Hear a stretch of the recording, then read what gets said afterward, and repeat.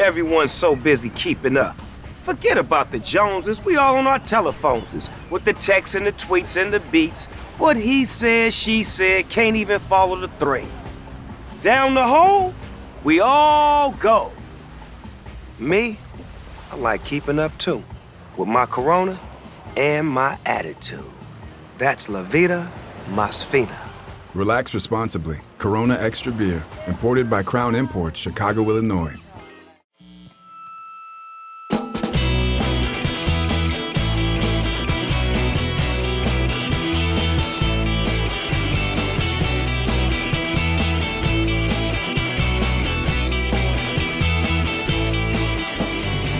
We will talk about Joe Ryan, of course, but I did notice today, and we're talking on Wednesday, that Lavelle, you put out a note of optimism on Twitter about previous Twins comebacks when it looked like they were completely eliminated.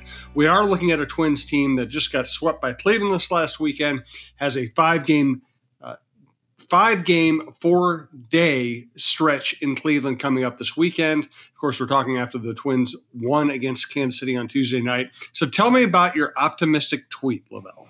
Oh, yeah. Well, I just pointed out that, that the 2 years they went to back-to-back game 163s, that in one of those years they were back four games with 6 to play, 2.5 games with 4 to play, 6 to play, and ended up tying at the end of the regular season and playing the White Sox in game 163 and losing. A year later, they were 5.5 back with, I believe, 14 games left to play. And then I think it ended up being 4 back with 6 to play or 3 back with 6 to play. And they snuck in and tied Detroit for the division title at the end of the year. And that required another game 163, which they won, which basically earned them the right to be eliminated by the Yankees in the first round. But they still made the playoffs. So stranger things have happened, and you just can't throw in the towel just because things look so bleak at the moment as far as their inability to beat the Cleveland Guardians and kind of get back in the race. And plus, in this case, they got to jump over 2 teams because now the White Sox are in second place in the division. But the Twins have not given up yet. I wrote a column that ended up getting thrown in the trash because of the no-hit flirtation last night, which Rock was talking about. He still likes the way his players are showing up for work and putting the effort in to get better and to try to turn things around and get on the streak here. They just need a couple wins here to start gaining some momentum. And so it'll be key for them to have some momentum when they go into Cleveland this weekend for that big 5 games and 4-day series. So I was just pointing out some historical context, man. Of course, it was met with derision among the Twins Twitter, it's a group of people who just like to be unhappy, basically. And that is so true. I was saying on another radio show earlier today that this is maybe the whiniest baseball market in America. Everything is met with pessimism. And it's my job to rein in. It's your job too, to rein in irrational exuberance. We rip on the team. We criticize players. You and I have ticked off many people over there many times in many ways, but just the Eeyore acting that we see so often among Twins fans just gets really old. So we will talk about some possible positivity coming up. He's Lavelle Neal from the Star Tribune. I'm Jim Souhan from the Star Tribune. Our other partner, Roy Smalley, the former Twins great and current Twins broadcaster, is off this week. We expect him to be back next week. The show is Chin Music, our baseball show at talknorth.com. Please subscribe to your favorite podcast app. It's the easiest way to listen. It's also free. You can also follow us on Twitter at TalkNorthPod and see the shows as they're released. Thanks to our producer, Brandon Morton, and thanks to our sponsor, Corona, the official import beer sponsor of the Minnesota Twins, the presenting sponsor of the Chin Music Show at TalkNorth.com. One other note here, John Krasinski will be appearing at the John Krasinski Show at Head Flyer Brewing, September 30th. 7 p.m. is the show. 6 p.m. John will be hanging out and answering questions and having drinks with whoever shows up. Dane Moore is also going to be joining us on that show as well. And it should be a blast. Head Flyer has been a big sponsor of John's show all along, and it's time to get excited about the Timberwolves. All right, so let's, before we get to Joe Ryan and all the other stuff, I will say this about this current Twin squad. They very easily could have said in early March, oh man, we have no pitching, and Royce Lewis isn't quite ready yet, and we have an injured center fielders. We have trouble keeping on the field. It would have been very easy for this team at that juncture to say, okay, rebuilding year. It would also have been easy for this team to say, oh, can't trade away too many prospects at the trading deadline. If this team isn't good enough, it's just not good enough. They went in big at the trading deadline as well. Also, as you said, I have not seen anything I would construe as a lack of effort among this group. Whatever their flaws, these guys play hard. It's been a fun group to be around in general. So there are a lot of things. There are a lot of things right with what has gone on this season in terms of management, and the players' willingness to compete. No doubt at all. And you get to the ballpark at 2:30, 3 o'clock before a night game, and there's players out in the field taking extra BP, taking extra grounders, working on bunting, trying to perfect their craft. They study the numbers, they listen to the coaches. In the story that got trashed, Rocco was telling me, I was asking him, how do you feel this team's pulse? How do you know that these guys are in the right headspace to deal with trying to chase down two teams now over the last 3 weeks of the season? He says, well, it starts with how they're interacting with their coaches. If they're still working hard, before and after games with the coaching staff, engaging, looking at the numbers, looking at charts and working on the fundamentals, that's a good sign. And we see a lot of that going on at the ballpark when we show up. They still care. I covered Saturday's game, and when they lost to the Guardians again, the Guardians got off to a fast start and they couldn't catch up. Walked into that clubhouse after the game, and I just that the old feeling when I was on the beat when things were tense. You could feel the tension, in the air.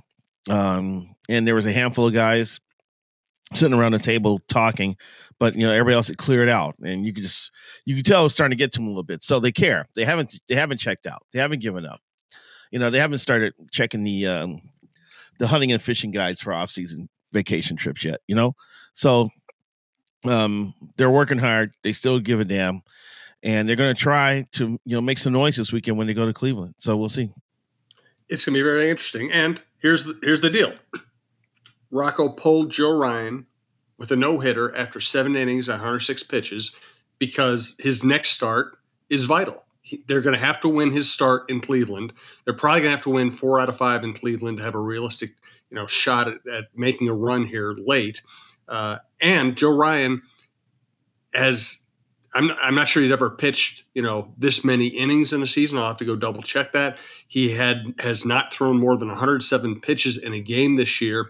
You were looking at, if he was going to pursue a no-hitter, he was probably going to be up north of 130 pitches when his next start is vital. I cannot criticize Rocco for making that move. Not at all. And Jim, I looked it up about a half an hour ago. With the 7 innings he threw yesterday, he has now thrown a career high for innings in the season since he was drafted by Tampa Bay and come up to the system. So you got to take that into consideration too, because you're going to want him to pitch in October. So you don't want to start, pushing the envelope now, especially when you got a big game coming up. The people who are complaining about this, simply one, they just like to complain, or two, they're selfish because they just wanted to see a no-hitter so they can say, hey, I saw a no-hitter, woohoo, and I know the Twins have only had, I believe, 6 in their career, and they haven't had one since Francisco Liriano in Chicago. I think Frankie walked like 6 guys that game too. He did, yeah. And so it would have been a great event for them to rejoice over. But there's a bigger picture here, and that's I have spent a lot of characters in the last 16 hours trying to explain the thinking and that what's the prudent move here. They have fought off 32 pitches. Yes, he had struck out 2 in the 7th. But you look at how the game was shaping up. He wasn't going to get a chance to pitch in the 9th inning. I was thinking, well, maybe give him the 8th. And I'm like, no, because if you don't think he can finish the ninth, why give him the eighth when he's already thrown 106 pitches? You want him to start against Cleveland in a game that may mean everything for this team's playoff hopes. So Rocco's going to take abuse for it. And it was funny because just right before the bullpen door swung open, this Joe chant started among in the stands. And then the bullpen door opened, and then the fans could see a figure walking down from the ramp from the bullpen, and the boos just started. They did not like the move, and it added some intrigue. I like Moran's chances, Jim, because I covered Eric Milton's no-hitter in 1999, and this Royals lineup was worse than the lineup that the Angels fielded. And if you remember, in 99, the Angels had Todd Green and Troy Glaus in the middle of the order. Everybody else was like Jeff Devannon and people that you have never heard of before. It was like a getaway. It was a Saturday morning game. We had to play it at 11 o'clock because the Gophers were hosting Penn State. They tried to get the Gopher game pushed back an hour or two, but Joe Paterno complained that he had to get his kids back to school so they could study. So sure. I believe that game started like at 5:30 or something like that. So 11 a.m. game, nobody there. I'm in a dugout with Rick Stelmasic at about 8:45 going, man, we just want to get this day over with. But you never know what's going to happen when you get to the ballpark. And Milton started dealing. It was a terrible lineup. And history was made. Last night, I'm looking at the Royals lineup. They got 4 guys batting under 220. They had 1 guy batting 170. They had Bobby Witt Jr. and Salvador Perez were probably the most dangerous hitters in that lineup. And if you can work around those guys, you got a shot. But Moran got through the 8th, went into the top of the 9th, and the top of the order came around, and that's where he hit the speed bump, and he couldn't get it done. And it's unfortunate.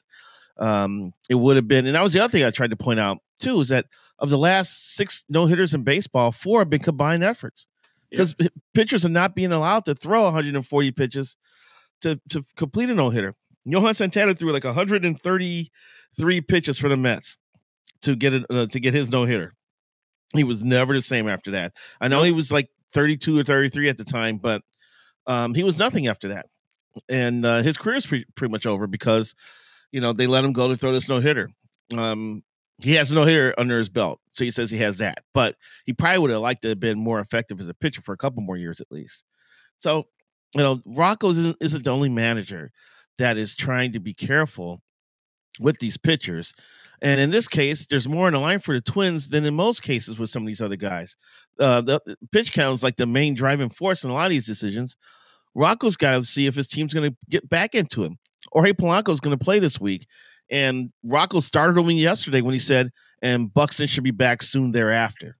So, stuff is coming up here. And they're trying to see if all hands are going to be on deck here for this last push. So I totally got it. I totally got the move. No doubt about it. And let's talk about Buck. I was looking up today because I think I recently referenced a stat where the Twins are like 4 games over 500 when he plays. And obviously, of course, 4 games or so under 500 when he plays. The better stat is the Twins are 47-39 when Buxton starts, 23-31 when he doesn't. It's just stunning to see one player impact a team as much as he does. 8 games over 500 when he starts, 8 game under 500 when he doesn't. Just to reiterate what you were talking about with Twins comebacks and whether this team should have any optimism at this point, you get Buxton healthy. If he can play the way he's capable of playing, that could be everything. Plus, the combination of him and Polanco. Polanco's probably the best at bat taker. He leads them in walks. Wherever you put him in front or behind a Buxton, it's a plus to that batting order. I mean, Jim, yesterday the Twins lineup had Kyle Garlick batting 3rd and Nick Gordon batting 5th. And Garlick generally mashes lefties, and Nick Gordon has helped out a lot. But those two have manning key positions in the batting order is not an optimal batting order. It is when Polanco and Buxton are around. And Buck coming back, will be a boost to his club. I'm guessing if he's ready to come back, that means he's ready to run. So if you put him out in center field, then he can influence the game with his glove and his legs just as much as as his bat. A lot of things that were going well for the Twins the first half of the season was that they were able to early ambush teams early. I turned into Yoda right there. Close enough. And it was because Buxton was like hitting home runs in the first inning, and that has an effect on the squad. It gets them off to a fast start. The guys can relax a little bit, and it puts the other team on notice. I mean, as a growing up a Chicago sports fan, I watched Frank Thomas for years. The one reason the White Sox batted him third because they wanted him to get in the bat in the first inning. Because if he goes deep, they're up 1-0. There's an advantage to that. I think there is a psychological impact of that, and that's what Buck was adding to this club in the first half of the season.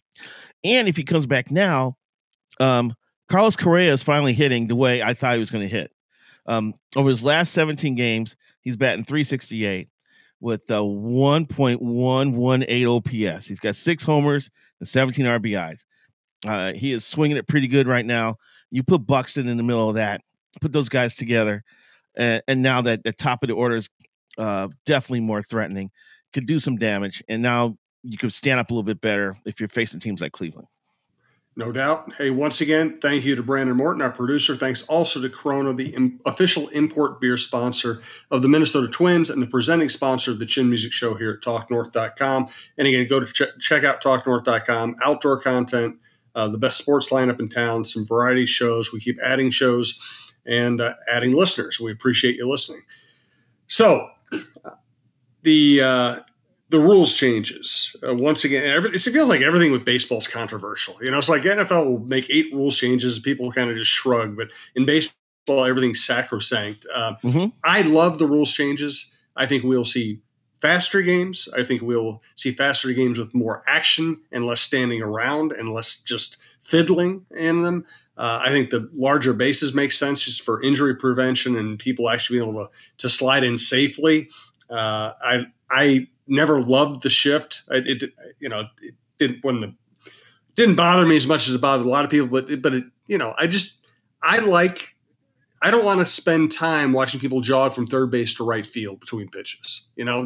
Shift a little bit. Just shift a little bit, and that's fine. And if somebody hits a bullet into shallow right field, that should be it. Now, I really wish that hitters would have forced opposing defenses to change their own. I just figured you get at the plate, you see all that space that's available to the opposite side of the field, and you would take advantage of it. But we're in the launch angle generation, and they're thinking about hitting the ball over the infield. So that hope was kind of dashed. I'm guessing that sometime during the offseason, there's going to be an announcement. Maybe an island's going to be rented in Hawaii or somewhere, some exotic location. It's going to be called the Left-Handed Victory Party. And every left-handed hitter in Major League Baseball is going to contribute to this party, led by Max Kepler, because of the end of the shift. And they're going to, and the possibility that all their batting averages are going to improve because of it now. If there's a player who will benefit more from that rule change, it's going to be Max Kepler, who I've watched ground out to second so many times this year. I think his number should be changed to 43. But that now is coming to an end, thanks to Rob Manfred. Of the 3, I probably ranked that third in my on my list of the favorites. Well, probably second. Third is the size of the base, because in addition to avoiding injuries or a first baseman having his ankle snapped by a base runner, a larger base also suggests that it may be easier to steal a base. And right. Base stealing, it could come back in vogue. Speed can be more of a coveted tool when you're evaluating players. You look at the number of stolen base attempts and how many times do we go to instant replay to determine if a guy's safe or out. So there's inches at stake here. So if you add an inch or two to the base, that's going to be a difference between a guy being safe and a guy being out. So I want base stealing back in vogue. And that actually dovetails into the best rule change is the clock change. Now, there's a complaint from pitchers that I can only throw over the first base twice. And it's going to get to a point where that pitch clock for me is going to be a countdown to blast off clock for the base runner. And that may be true. And that's something they may have to look at going forward. But I want to see how this plays out. Because once again, I see nothing wrong with more stolen bases in baseball. I love the concept of guys being 30-30 players or maybe 40-40 players. Buxton's got the speed to be a 30-30 player. Definitely has the power. I'd like to see him have the opportunity. Of course, he needs to be on first base more often. That's problematic, but still, someone like a Polanco could see his stolen base numbers uptick. But the best part of it is this. 3 weeks ago, I was at a Saints game, and Louis Varland was pitching. So I had a chance to see Louis Varland for the first time. And for some reason, the Twins game started right on time at 7 o'clock, but it was raining on the other side of town when the Saints were supposed to start. So the game got delayed. Their first pitch was 7:37 p.m. Because of the pitch clock, that game still finished before the Twins game. There is going to be I'm guessing between 20 and 25 minutes are going to be slashed off the start of these games. And that benefits everybody. I'm actually going to write about this the next couple of days. I remember sitting in the press box and talking to Twins people, and we all would see it at night games. 10 o'clock would come. And regardless of if the Twins were up by 12, down by 12, or if it was tied at 12-12, at 10 o'clock, families are getting up with their kids and they're walking out of the stadium because that was their cutoff time. It's time to go home, put the kids to bed. It's over. So they were missing like the last couple of innings of games. Now, with the possibility of games being 20 to 30 minutes shorter, you're going to keep families in the stands longer. And that's a win for everybody. They get to see the end of the game. And that's just a benefit to everyone, and it's a benefit to us sports writers because it makes deadlines easier for us as well. Of course, that's a selfish reason, but just games are getting too long, and now we have the possibility of more games finishing under 3 hours. I think that's a good thing. Everything you said is right on. I'll add this: baseball asks more of its fans than any other sport, and let's say they have a week where they play 7 games in a week, which does happen. Mm-hmm. If you knock, let's round it up to half an hour. I mean, it's 3.5 hours less time. You can watch 7 games and spend 3.5 hours less watching your TV or being at the ball.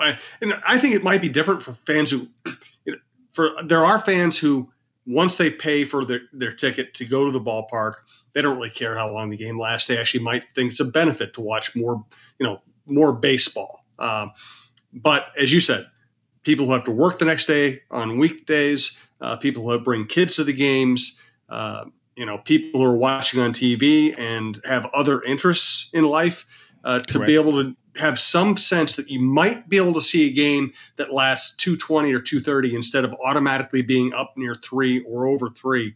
I mean, I know it will change my head. I watch games even sometimes now when I don't really want to, because it's part of the job is staying up with everything. It will I know just the fan part of me will be overjoyed to watch a game that I think it's going to be over with at a reasonable time. Exactly. And it just changes the whole perspective of how you can enjoy the game and how you can take in the game. And everybody wins that way. And I got to look this up because Patrick Royce, our colleague at the Star Tribune, swears that this was a real thing. But in the early days of the Twins, he claimed that some games started as late as 8 p.m. And the talk was there. You can go home or cut the grass or go home and have dinner with your family and then come on out to the ballpark and watch a game. That's crazy to think that games are so fast back then that some started at 8 p.m. But I know there was definitely 7:30 start times. And that would be horrible today because games wouldn't be ending until after 11 o'clock. Right. And it's a good chance, Jim, some of those games would just be like 3-1 games or 2 to 4-2 games that for some reason would take 3 hours and 45 minutes. So I applaud the league. Shame on the players if they are still complaining about this because we have to move forward with this game. This pitch clock is going to keep pitchers on the mound. It's going to keep hitters in the batter's box. And there's going to be a better pace, a better rhythm, and a better flow to these games. You may also see an uptick in offense because pitchers are not dawdling so much between pitches and trying to eke out every second of recovery time possible in order to execute the next pitch. They're going to have to speed up their pace a little bit, and that may lead to pitches that aren't as super sharp as they could be, and maybe you see more offense that way. And that's been a problem, that there's been a lack of offense, or not an entertaining offense when you go to a ballpark. I think all that could uptick now with this change. No doubt about it. If you go to an action movie, what you want to see is action. If you go to a ballpark, what you want to see is actual baseball, not standing around between baseball. So I'm all for it. Hey, let's get a final thought from Lel. Thanks to Brandon Morton, our producer. Thank you for listening to TalkNorth.com. Thanks again to Corona, the official import beer sponsor of the Minnesota Twins, the presenting sponsor of the Chin Music Show. All right, Lavelle, give me a final thought going into the last of the Royal Series and the weekend in Cleveland. Well, it's all about going to Cleveland and coming out with at least 4 wins. I mean, there's no room for error. Winning 3 out of 5 is not going to change the outcome of the division that much. But 4 out of 5 is what the Twins have to be thinking here. They have to come in and play winning games. Rocco Baldelli told us yesterday that he's at the point now where if his pitcher is faltering early, he's going to push that button even earlier now. Because he was asked by Justin Morneau, do you feel like you have to manage like it's the playoffs? He says, I think I already started that. And if we see a starter struggle early on, I may be more prone to bring in a reliever in the 3rd inning than I have in the past. So we're at that mode now. It's all hands on deck, and it's going to be interesting to see the impact that Polanco has, that Buxton has, and it sounds like Bailey Ober is getting close as well. And Ryan Jeffers and Trevor Larnach may be in the next 10 days, so they'll be available for like the last week and a half of the season. So this wave is coming, and it's going to be exciting because we know your team has no room for error. You're kind of paying attention to every little pitch now, and so that's what playoff baseball is all about. It's about being upset after games. It's about dealing with the emotional turbulence of missing opportunities to win games and trying to deal with that. So this is it. This is what it drives fans up the wall. At the same time, it leads to fantastic finishes. Yeah, I'm really hoping the Twins make it interesting here over the next few weeks. I was snarkily suggested the other day that the Twins got us to football season and that's all they needed to do in the paper. But I actually would like it if they would give us a few more weeks of meaningful baseball. And either way, Roy, Lavelle, and I will be here to talk about it, talk about the Twins, talk about baseball in general. We will eventually get into the MVP debate, which is getting increasingly intriguing. So thanks for listening to TalkNorth.com, and we will be back next week.